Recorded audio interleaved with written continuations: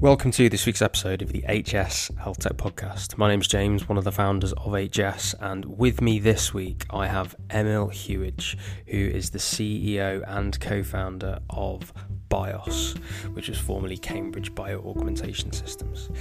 So I have just finished speaking to Emil and we had an awesome chat, and I just want to kind of dive in and tell you guys what this is all about so that you're definitely fully engaged when you listen. So Emil's a really fascinating guy. He's got a PhD in computational neuroscience and machine learning from Cambridge, and he's been using artificial intelligence to essentially interpret neural data.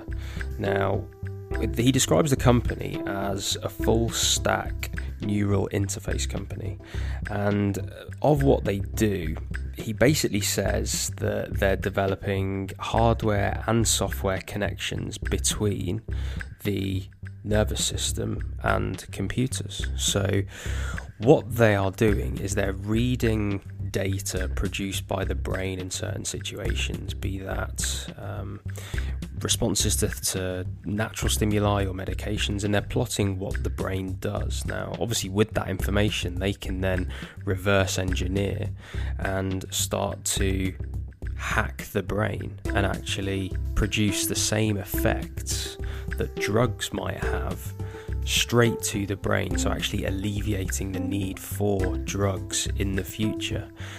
Now, that's obviously a big vision and something that we do address in the podcast, but it's really important that you guys know that's coming so that you can really listen to how Emil does that and the way he thinks and the way he goes about things.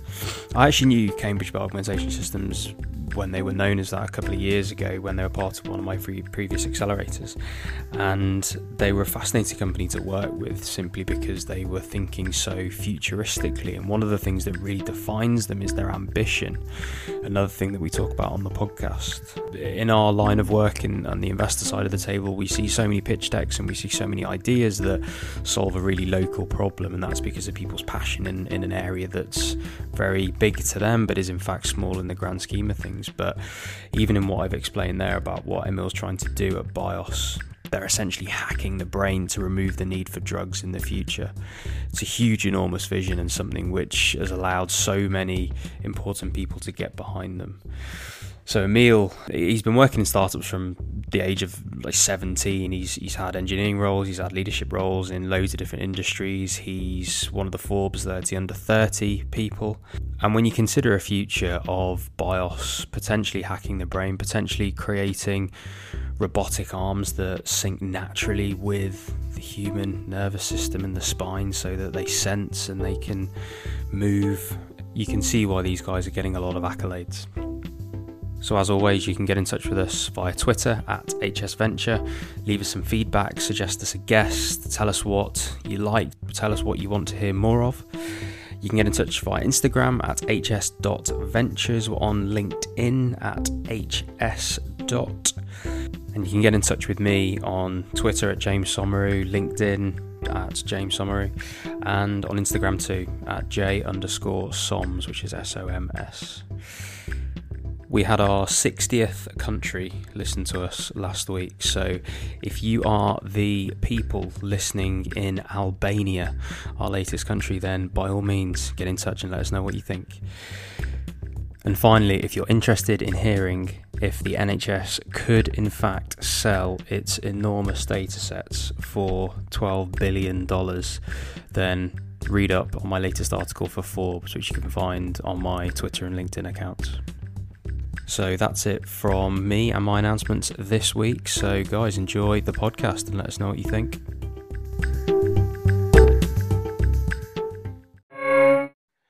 So Emil, welcome to the HS Health Tech Podcast. How are you doing? Thanks, James. Yeah, I'm doing great. How are you? Very well, thank you. Where are you speaking to us from today, Emil? I'm speaking to you from our offices at BIOS, which are based in Cambridge. Oh, awesome. Cool. So, Emil, obviously we've had a quick call before, so I know a bit about your background and stuff. So for the benefit of our listeners, though, why don't you tell us your story? Yeah, so when I was 17, so about 14 years ago, I moved to Cambridge to work for a medical device startup that was just getting going. And after a couple of years with them and putting a sort of microchip that measured blood, into a clinic. I started undergraduate at Cambridge to study engineering, and I met my co-founder Ollie. So I had this sort of inspirational first career without any real training, and Ollie and myself both then went on to study various forms of the intersection between sort of engineering and biology. So Ollie was a biomedical engineer. I ended up after quite a few years of masters and PhDs doing computational neuroscience and some machine learning. And so yeah, the entire time that we were sort of working together, we were lab partners, we built solar cars together. Ollie was always telling me about this story when he was about 12 years old, where he hurt his thumb, and sort of had this belief as an engineer that he should be able to sort of rebuild his thumb rather than just wait for it to heal. And together we sort of realized that the amazing thing about some of the things we were working on, so the neural stuff I was looking at, the bioengineering that Ollie was looking at, was that we were getting to this tipping point where we could start to build tools to interact with things like our nervous system and really remove pain and add function back again. And we thought that's actually quite a fun business to try and start. And so towards the end of our respective PhDs, so about 5 years ago, we started trying to start the company that it is today, which is BIOS. Wow. I just want to touch on your background then, because I know on our previous call, you mentioned a few really good things about your background. And I know that our listeners really like to hear about careers and how you eventually got into entrepreneurship and stuff. Sure. And you've you've worked at Siemens, you've worked at McLaren, you've obviously done the PhD, you've been involved in different startups. Tell me about your career kind of moving from working for people to then obviously entrepreneurship. Yeah, that's a great question. So as I said, my very first job, I actually heard someone speaking at a talk near the sort of secondary school where I was at in Aberdeen about this high-tech sort of cool idea in about 2005. And at the time, I just thought, this is amazing. I've never seen a company that is really pushing sort of the edge of technology. And that happened to be a small startup. I didn't know it was a startup at the time. And I just wrote to the guy who gave the speech, and I said, "Look, I'd love to work for you." And really, the very start of my career was dominated by this sort of just under 2 years working for this very small company that was full of people with PhDs and loads of training, but also loads of passion, trying to get the company off the ground. And that company was eventually sort of floated on a stock market, and it went really quite a long way. And so the first part of my career was actually a very confusing and unusual start, where I didn't realize that a lot of what was in that first job was very unusual. So I was working directly with one of the founders of the business. We were meeting investors. We were going to meet, big customers, and then jumping back into a lab and solving hard problems with very smart people. And then, so after that, when I started sort of trying to pick a career where I myself could potentially be involved in this kind of business again, because that was sort of my mission. I first thought I needed a proper degree, and was lucky enough to get a place to start studying engineering. And I thought, okay, the first thing I noticed about those people is they had great qualifications, and a lot of them would work for big fancy companies. So I first got sponsored by the healthcare division of Siemens during my engineering undergraduate. And that was a chance to work in one of the best and biggest R&D groups in the UK. We were working on MRI magnets. And there, it was really interesting to see what it's like to be among amazingly well-trained people. But actually, there was really wasn't that same connection with the work we did. So quite often, head office was literally, thousands of miles away. And that meant that often we had very little connection with what we were about to work on next. So the problems were hard, but then they didn't have that same passion and energy. And so then after that, or actually while I was still being sponsored by them, I managed to do some work for some financial institutions. So I'd heard that, the city was the thing that moved the world. And I managed to work for a hedge fund that invested in technologies and help them do analysis of the future of technology. So like renewable energy, big healthcare systems. And there I could see how in one meeting we could meet the boss of some of the biggest companies I ever heard of and talk to them about the future of, thousands or millions of products.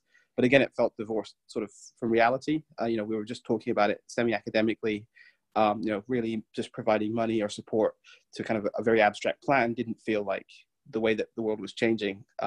What really inspired me was some of the leaders of these businesses were coming in, explaining how they had these enormous ambitions or enormous problems, and then sort of a group of people, potentially this group I was working for or someone else would eventually give them the resources, and they would succeed or fail based on them and their team. So really, this middle ground in my career, I worked for a couple of big firms with big power, and then luckily I kind of I'd helped start a solar car racing team with my idle time as an undergraduate. And through that, I'd got involved in sort of, advanced forms of motorsport. So literally electric cars you build yourself that run on the sun, that go hundreds of kilometers an hour, and you ship them yourself and support them yourself in Australia. And through that, I built a lot of mentors up in the motorsport sector. And McLaren had this sort of research position where you could work on machine learning to make cars go faster. And there it had all of the good elements of, we were directly owning our results. It was going straight into the setup of cars for races. I was working with machine learning, and this was in sort of 2010. So really before it was widely known, I was really fascinated by this capability. So I was starting to see how I could be a technical specialist, just like those I'd worked with. But in the end, even though there was a lot of speed and energy in the company, amazingly smart people, then it was just sort of driving stuff around in a circle. So the sort of final vector that brought me back to then where I was doing today is at the end of that, I had the opportunity to go into industry, to work for some of these major engineering firms and some major sort of finance firms. And quite a very smart guy who ended up being my PhD supervisor gave me the chance to actually stick around and use machine learning to study the brain. And I actually thought, if there's one point that really gives you a gut check as to whether you're finished learning or not, it's when you hand in your master's thesis, everyone's sort of wiping the sweat off their brows and going, that was tough. And I thought, actually, I quite fancy pushing myself one bit harder. I'd be really disappointed if that was the hardest thing I'd ever done. And again, as I said, a couple of friends of mine had the same sort of perspective, and certainly Ollie, who I started the business with, we'd known each other for years. He'd gone off to sort of GE and done big engineering as well. And we both felt like there were harder problems that perhaps because we'd spent so much time looking at them, we would be best placed to solve. And then after what was nearly sort of 3.5, 4 years of PhD type research into neuroscience in particular, what I felt then was this real lack of some of the amazing capabilities that we were unlocking as neuroscientists, and in particular computational neuroscientists, being the lack of that being translated into anything that could help a real person. So there would be $1 million studies that would achieve amazing results, and each of us was one small part of delivering that. And that's the way that sort of research funding works. But the question we were asking is, if this has happened, this result could have been done slightly less well 5 years ago. Why 5 years from now are we all expecting that nothing more than maybe 2 to 3 more people are getting this technology? So what I'd seen from the early career in the earliest companies I'd been in was that you can, if you really align smart people on a mission and also have some backing from investors, you can start to work on problems that really will take quite a long time to solve, but that can make a sort of paradigm shift in healthcare in particular. And for me, that really hit most of the major forces that were driving me forwards. And the rest of my family are all directly employed in the NHS or have recently retired from being so. So it sort of was a chance also to start to be a bit more useful in the general family perspective as well, which is fun.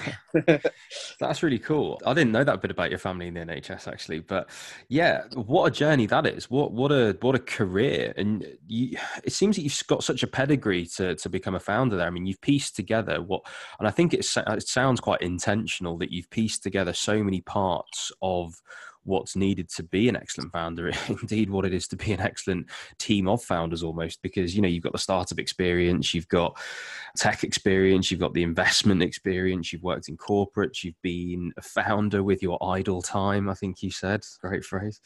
You've worked in academia obviously and done your master's and your PhD. As I say, it just seems a great pedigree. And was your motivation going through that to eventually be a founder? Did you realize early on? Because it sounds like you got bitten by the bug early on when you worked in that first startup and you were having these big meetings with people that you didn't even know were big meetings at the time, and seeing the progression and seeing the impact and stuff quite quickly. Yeah, did you always have an eye on being a founder at the end of that, or were you just sort of piecing it together and following your nose? I think yeah, the sort of less expected answer is the true one. So it really wasn't my aim. Really was to do with following my nose. And if I'm honest, when I was 17 years old working in this, back in 2005, 2006, there wasn't such a trend around working in a company that no one's heard of, that pays you very badly. Yeah. There was not a culture about giving equity to any of the early employees. And I literally had no degree. I just left school with effectively the Scottish equivalent of A levels. So my job was work, some at the hardest times, maybe 15 plus hours a day, sometimes 18, sometimes sleep in the office, to get some stuff done and get it out, because the whole company would not succeed if we didn't hit the targets. But then I thought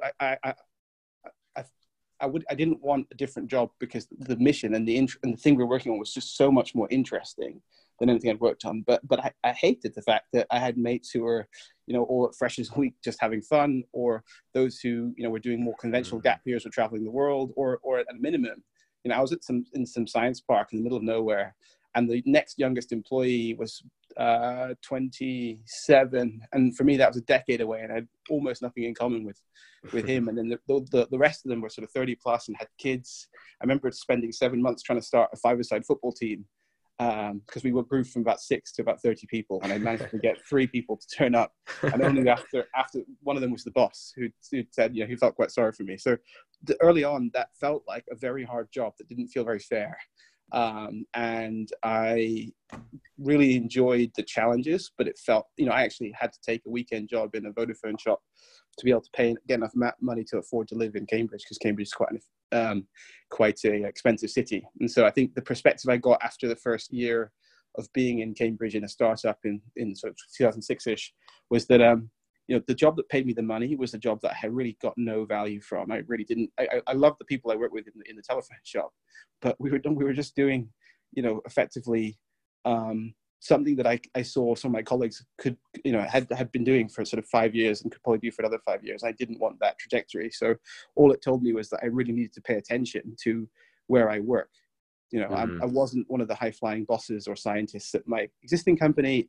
I was just a very starry-eyed apprentice. And then in the Vodafone shop, I just didn't feel like, hitting sales targets and selling contracts. I just liked talking to people, and it was quite fun to meet people more close to my age by being in the shop at the weekends. So really that kind of following the nose effectively, what all that meant was I ended up having quite a high standard for how I judged the environment I worked in. And a lot of these very shiny firms that I ended up working for in the middle of the career were, I really appreciated the people and respected the people I worked with rather than the brand of the company. And you realize that after you get a degree, you're going to work in an office. There's going to be Excel and PowerPoint and and Word documents and these sort of things. But apart from that, it's really the people you're working with and the thing you're trying to do. So you lose a bit of that kind of naivety. Yeah. No, it's fine. I was just going to say I can really relate to that. I can really relate to the whole following your nose thing, because I also get asked that question quite a lot. Did you piece together, the bits of your career with the clinical and the policy and the innovation and this to eventually do what you're doing now? And yeah, as you say, the unexpected answer's the right one, which is no. I just followed what I liked doing, what I enjoyed. And yes, there's some kind of thinking, as you've said, about piecing together what you think will be useful, and you've got this idea of the type of thing you want to do, but you haven't got a job title in mind, you haven't got a business in mind particularly that you want to start. But what you're doing is you're piecing together the parts of that, and you're going to jobs that you think you will enjoy, or you think you'll learn something from, or that will solve problems in your life, as you say. Joining the Vodafone store just to get the money to because it does serve a purpose and it adds to your life in that way. And I'm sure you learned a bit of sales and stuff in there, which kind of hurt as a founder. But yeah, I can really relate to that journey. I think one thing I'd add about, because your journey is particularly notable as well. I think that what you do, what for everyone, what you gain over time, if you really pay attention to it, it's just a better sense of your own values and then your own goals. You learn it from exposure. You can't read it in a book or even really sort of see it from blogs about what it's like to work somewhere. It's put yourself to work and see what really resonates with you. I completely agree. So moving us on slightly then in the story. So piece together all these different bits, and now we're at the point where you're starting BIOS. So talk to me about the early idea of BIOS, and talk to me about how you started, what the plan was at the very start. I'm sure that would have been wildly different to what it looks like now. But yeah, talk to me about the very early days of BIOS and interacting with your co-founder and starting the company as such. I think so. Yeah, when I think back to the early days of BIOS, and actually a lot of our sort of advisors, some of our investors now, and definitely a lot of our employees comment quite notably that some of the very core of what we do at BIOS really hasn't changed, and that's part of the reason why people have stayed engaged with us, and have, you know, that we've gone very far together as a group, as a team, and you know, as a wider set of partners. So the thing that was really fascinating for us is to try and work on what we felt was a really hard problem, rather than a problem that another team would eventually solve within the sort of lifetime of a few years, so that we could really start to, you know, despite the disadvantages we felt we might have, we could start to build capability that then eventually would be meaningful for a wide range of people in the healthcare environment. And the hard problem we were really interested in was this concept of the neural interface. So you know, how do we build a kind of direct hardware and software connection to translate nerve signals into information and into action and back again. So this can take, you know, this goes all the way from the sci-fi plugging my nerves and my neurons and my brain into some computer that talks to me and I talk back, but all the way back to every single person that we you know, look at designing a sort of even a prosthesis for. The big hard problem is, how do you integrate all this fantastic technology, like, you know, robotic limbs, etc., into what is basically bone, soft tissue, and nerves. So the kind of core of the company and the core idea that Ollie and I were talking about extensively in break times and etc. In the research group was just, what is the hard problem to solve that allows us to build a neural interface, so a high fidelity, stable connection between computers and machines and biology in our body, that could last a very long time and that people could basically benefit from. Because we didn't want to start a company that would just build one fancy, you know, one fancy limb or one fancy kind of very neurally connected vagus stimulator or similar, and then, you know, have that succeed or fail just based on the fact that we were the lucky ones at the time to get the recipe right. And we also felt like, you know, we were just too sort of engineering nerdy to just build an app first, you know, just to build a sort of a non-invasive or sort of health decisions type nudging application, because, you know, we are the sort of, if you think of the constituents that pull up the healthcare, pull up healthcare every year, we're from the R&D labs that, you know, build the things like the robotic surgery equipment and the MRI magnets. We're not the frontline clinicians, although we have great friends who are. We're not the patients who are going through it. We're the ones who can spend some time trying to bring some capability to help those people. So the crux of the idea was, what's the best way to solve a neural connection to a computer, and what's the best way to make sure that our work has the longest, most widely accessible and various legacy. And the idea then crystallized into making simple open standard connection, a new sort of hardware and software that could be plugged into initially an amputee's limb, but also then into the core of someone's autonomic nervous system, and to architect it as a hardware problem first, and then to start to generate the data that was really missing on the interaction between nerves and the body. And it seemed quite crazy, so we drew it up as a kind of diagram saying this could be like the USB port for your own body.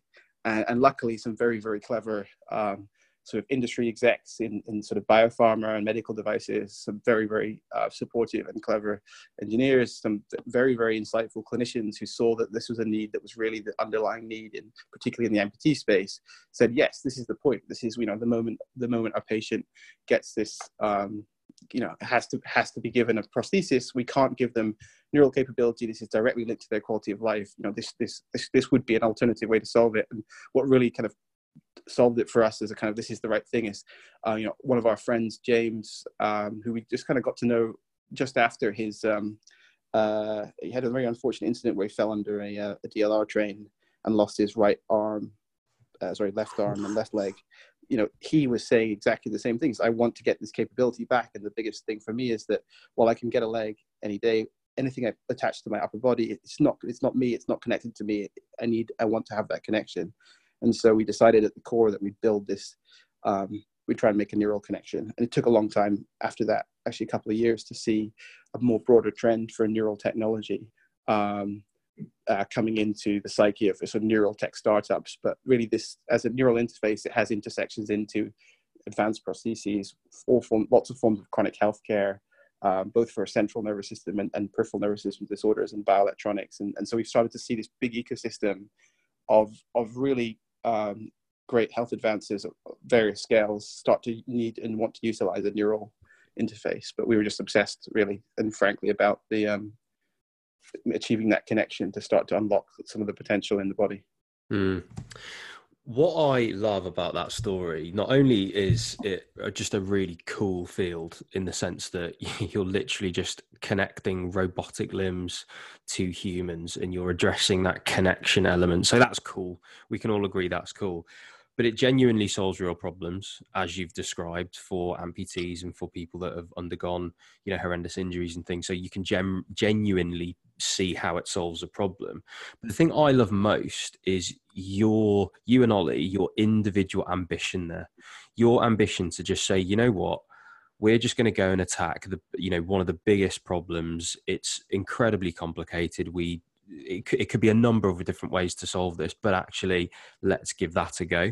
And coming from the investment side of the table here, what I would love to see more of is that ambition in founders. There's so many, you'll have seen this so often, obviously we know each other from my previous accelerator. So Yeah. You'll have seen this from companies on there or other companies that have tried to get on there and that exist in the space.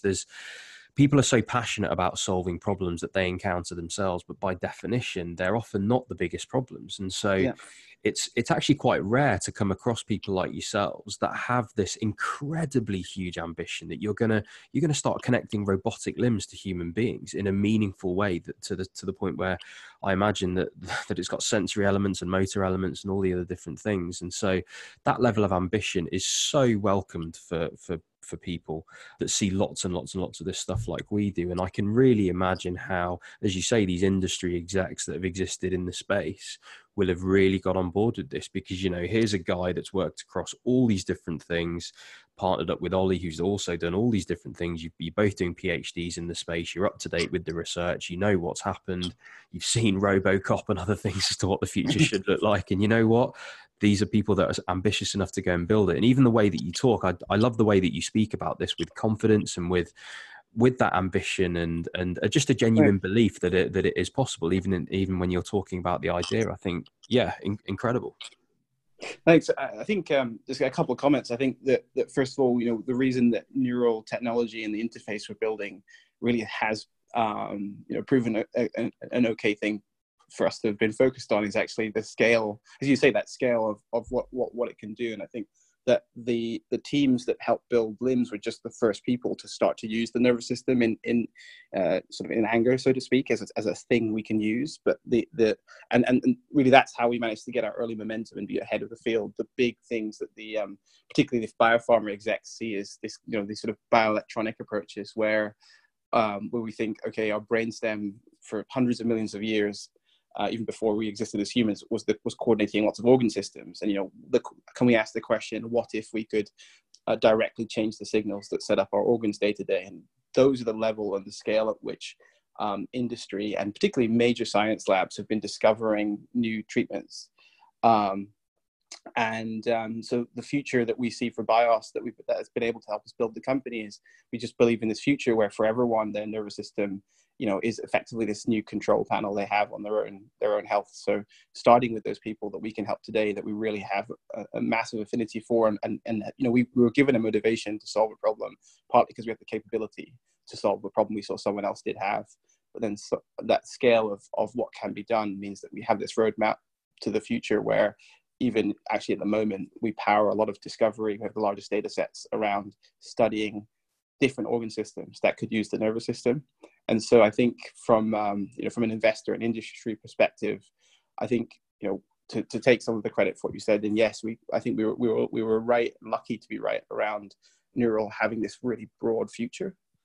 But then at the same time, I think it's also been about having really great supporters who've brought their expertise to us as well, like clinicians and scientific specialists as well, to help us pick a roadmap for a cool technology. So it's been quite great.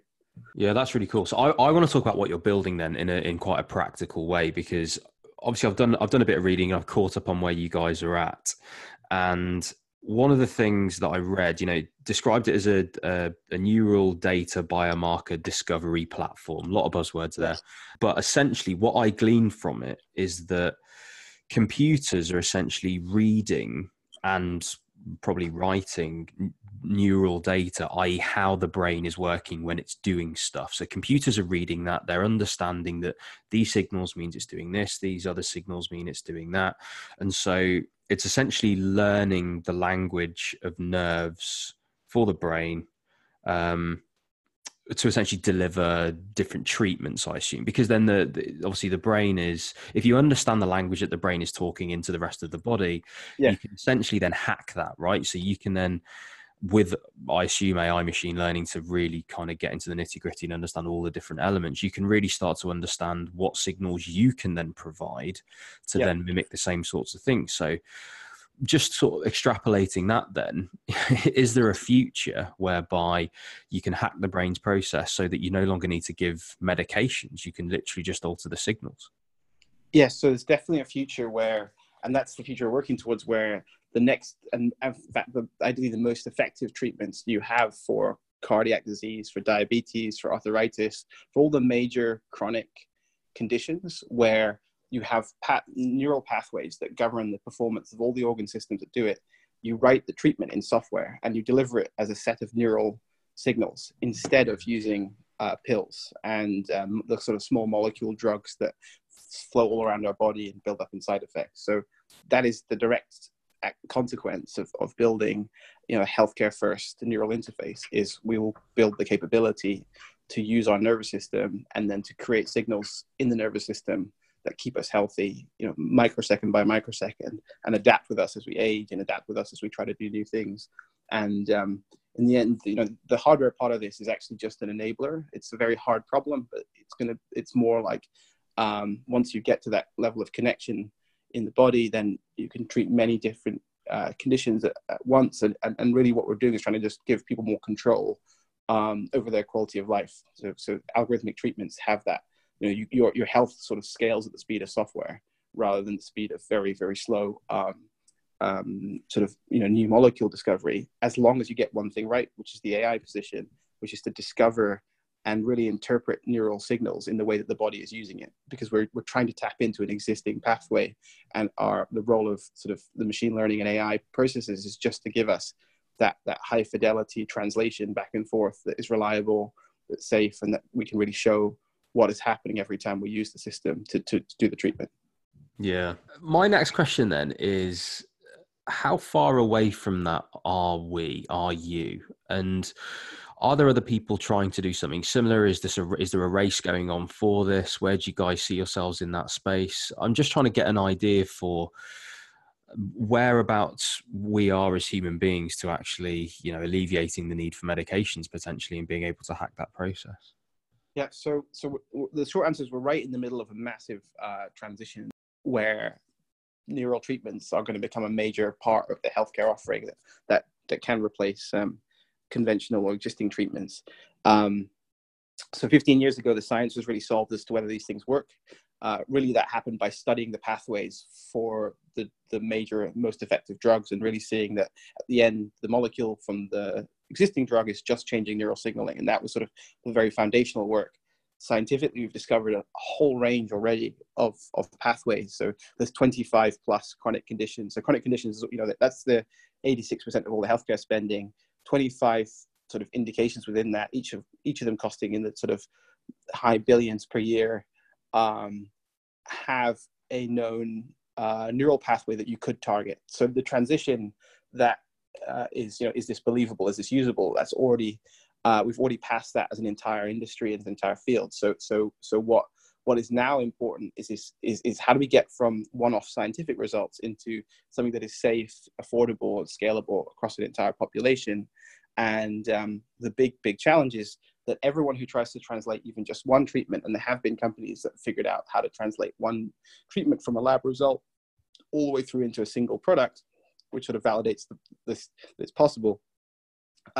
There's just no data about how the nervous system is interacting with our organs, and so how can we build a reliable algorithmic treatment if we don't have enough data to even train and validate basic input and output? And that's sort of BIOS's role, is that we started 4 years ago sort of trying to get ahead of this curve and saying, well, why don't we build an interface that everyone can then just translate this on top of? So everyone else's headache, everyone else takes 4 to 5 years in the tens of millions of dollars to achieve what we now do in about 3 months, even on a just discovery side for a fraction of that cost. The headache for everyone is that's a big bottleneck in just seeing if the treatment works. So we will instead build the system the other way around, sort of the engineering, machine learning way around, which is that we will make a super high fidelity interface and then learn the characteristics we can put through it. So there are already small numbers of patients who are benefiting from treatments with the nervous system, and when they have those products, it's transformative. So that people have been given treatments for Crohn's disease that effectively turn off all the major symptoms by just sending signals through their nervous system. Similar for various forms of arthritis, and actually through lots of the major systems. So we're already in small places around the world having people who are having treatment via nerves instead of drugs.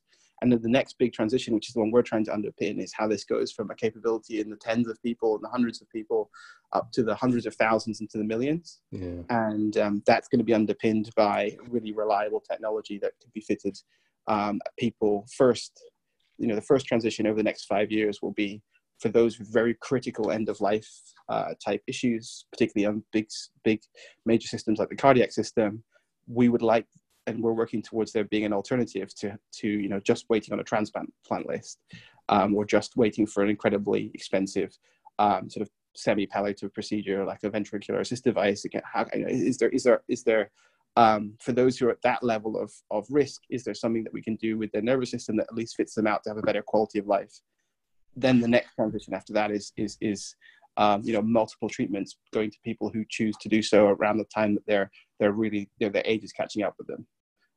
Just like when people take a pacemaker, that level of sort of risk reward choice and conversation with their clinician. The potential's huge, isn't it? It really is. So let's talk the business side then. So in December, you guys raised $4.5 million.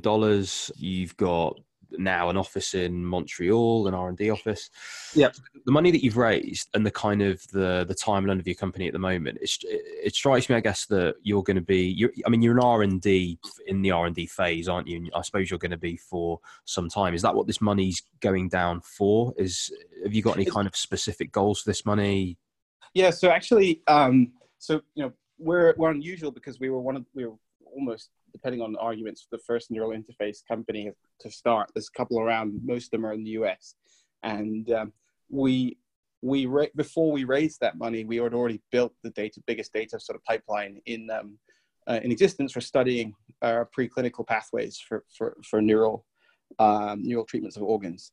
So the milestones for that round were really about us maturing that into building and finding assets in the nervous system. So some of the results we released at a conference in Australia a couple of weeks ago were sort of start to show that starting to bear fruit. So first of all, saying, let's start to have really nicely validated with an ability to translate underlying ingredients to build these really powerful treatments. But also what this funding does is kicks us into the clinical transition phase. So this is the funding that allows us to then fit the first people with the same architecture implant system as could deliver these treatments. And we have a first population, which is actually upper limb amputees who require pain control and sensory feedback plus output that can benefit from the same hardware and rudimentary elements of the same processing system.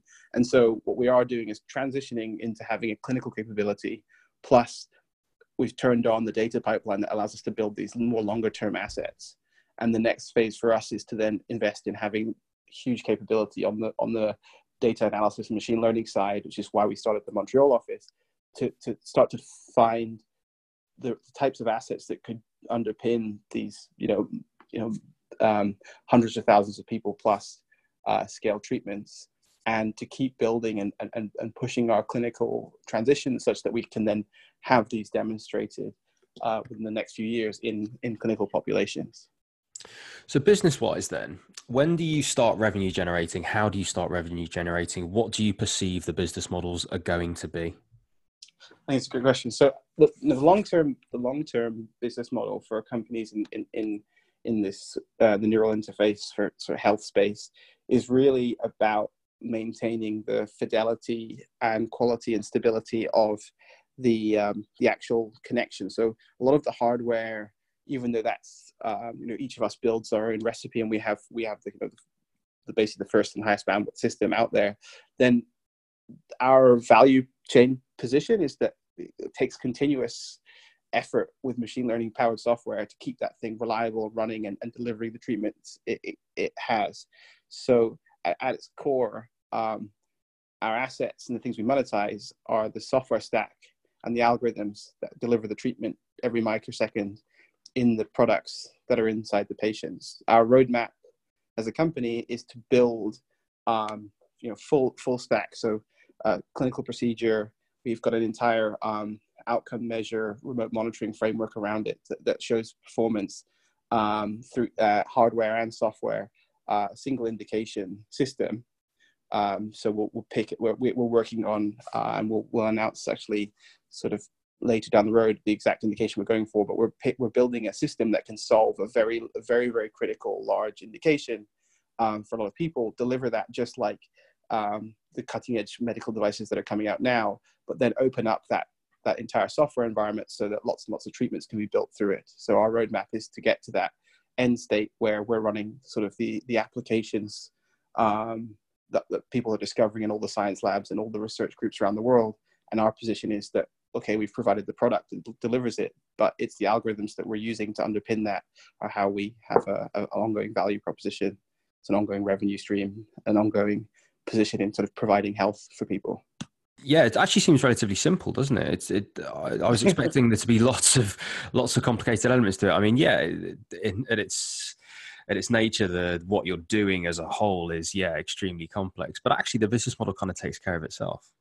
Yeah, I think if you can, we're building we have an awesome team already. I really enjoy coming into the office these days because of the talent we're bringing in. But the teams that are capable of delivering this super cross-functional, from first of people, we've done 20 first of kind devices between our engineering team. We've also unlocked some amazing advances in machine learning and invented lots of things in between. This team is one of the few groups in the world that can get us there. So really, this phase of neural interface sort of industry transition is the teams that can build the platform that is end to end, that can manage payer concerns, the patient concerns, the risk, and also have working assets that really deliver health. The problem is pretty much stated right there. Like, can you make it work? Is it safe? Can you deliver it? We've got a lot of scientific assets that need to be translated. That's where the first phase of this industry is going to be defined and won. In the long run, I think that we really believe in this very open development ecosystem type future, the app store of health, that really can do a lot more than just interacting with us through our phone. Is going to come through neural interfaces, and that will be the second phase for our company and many others. And we already sort of put lots of standards out there. So we've helped start an IEEE standard and put a lot of coding tools out and data sets out. But the core of the business plan is just get this to help the first people as fast as we possibly can. And I genuinely do think the rest will take care of itself after that. The space in general, I mean, you mentioned the ecosystem there. What are the players are around in terms of startups that are sort of making up this ecosystem? And how do you think that's going to change moving forwards? So at the moment, you've got sort of three major constituents. So we have groups translating from science labs, very scientific labs, a single powerful result, and then trying to build a conventional, more like a medical device company on top. They, when they succeed, really have battled through maybe 10 to 15 years of translation, and by virtue of the compromises they need to make, will have had to optimize their product just to work effectively, but also affordably for one condition. Then you've got a couple of major pharmas. The guys who really set the tone for this were a joint venture between Verily, which is Google's healthcare group, and GSK, who just have decided now there's a roadmap where they will make neural treatments as alternatives to drugs available within the next few years. They're really leading the way in terms of trying to lobby for better reimbursement come up with some of the regulatory framework. We work with them a lot on some advisory panels and groups. And then there's a small set of companies like ourselves, which we consider to be neural interface companies. So we are trying to build the connection capability and make that safe and affordable, addressable, usable by a wide group of people. We're the only group that really focuses on doing this directly for healthcare purpose. So the others that you might know of really think about connecting directly to the brain for uploading and or playing video games or providing kind of computer control functions. And so the core hard technologies that the other two groups need to consume can only really be solved by the hard engineering neural interface companies like ourselves. And we've always had a mission that we want our technology to be usable first. The stacks actually all end up looking the same, but ours will be first used for good purposes, for ideally 10,000 people's relatives rather than one video game playing billionaire. It's kind of the concept. The next transition, which is what we're actively trying to seed, is there's going to be these two other new constituents in the industry. So clinicians who've been given the tools to use neural technology, neural omics, just like they might use diagnostics from using DNA or similar to solve or understand, so diagnose, to triage, or even to deliver new treatments for their patient population, and likewise patient groups who access neural technology. More of the non-invasive type neural technologies are the ones that have been built for games, and bringing those into some treatment paradigms that they like. And then the other constituents that are the developers. So we are trying to make this scale at the speed of software, and so are all of the non-invasive neural groups. So effectively, a neural interface will become just like a computer mouse or a screen, and you'll be able to write software for it. And what we hope and what we're trying to help seed is that the developers choose to build healthcare applications first. I think it's a great vision, and I think it's also a great ethos that you've got to remain patient focused and remain patient centered in a way that even the way your business model set up to be scalable to all the different people that need it. The language that you speak in is one that is definitely sustainable in the health tech environment, because referencing the one billionaire video gamer that enjoys his virtual world and stuff, it's nice that you want to avoid that Black Mirror future, and you're very focused on leveraging this technology to help so many people. I think that's just a really nice way to progress in the space. I've thoroughly enjoyed this podcast. I've learned a lot about how to view the future in terms of a pill-less, drug-less future where we're just hacking the brain's ability to actually deliver the treatment that's needed. Yeah, it's incredible.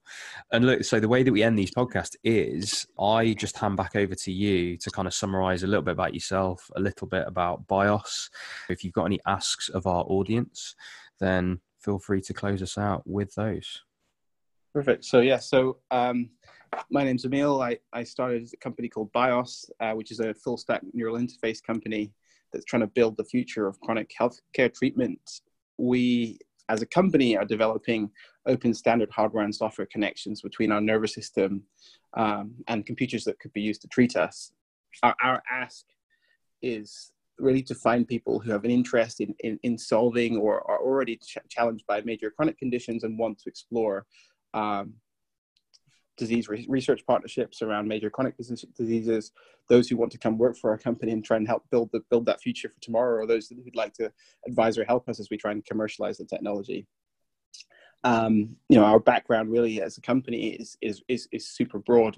I've started in Cambridge as a starry-eyed, not even degree qualified student, and managed to get to be part of this company. And we have people who've closed down entire genomics research groups to join us to push neural tech. So our backgrounds, including my own, I think speak to the fact that this is a massive paradigm shift type company, and really looking for people who want to help solve, how we make it, how we use it, and how we commercialize it. And just for our listeners, I've known these guys for a few years now, actually, since my previous accelerator. So I fully endorse this message, is what I will say there. How can people get in touch with you if they want to get in touch?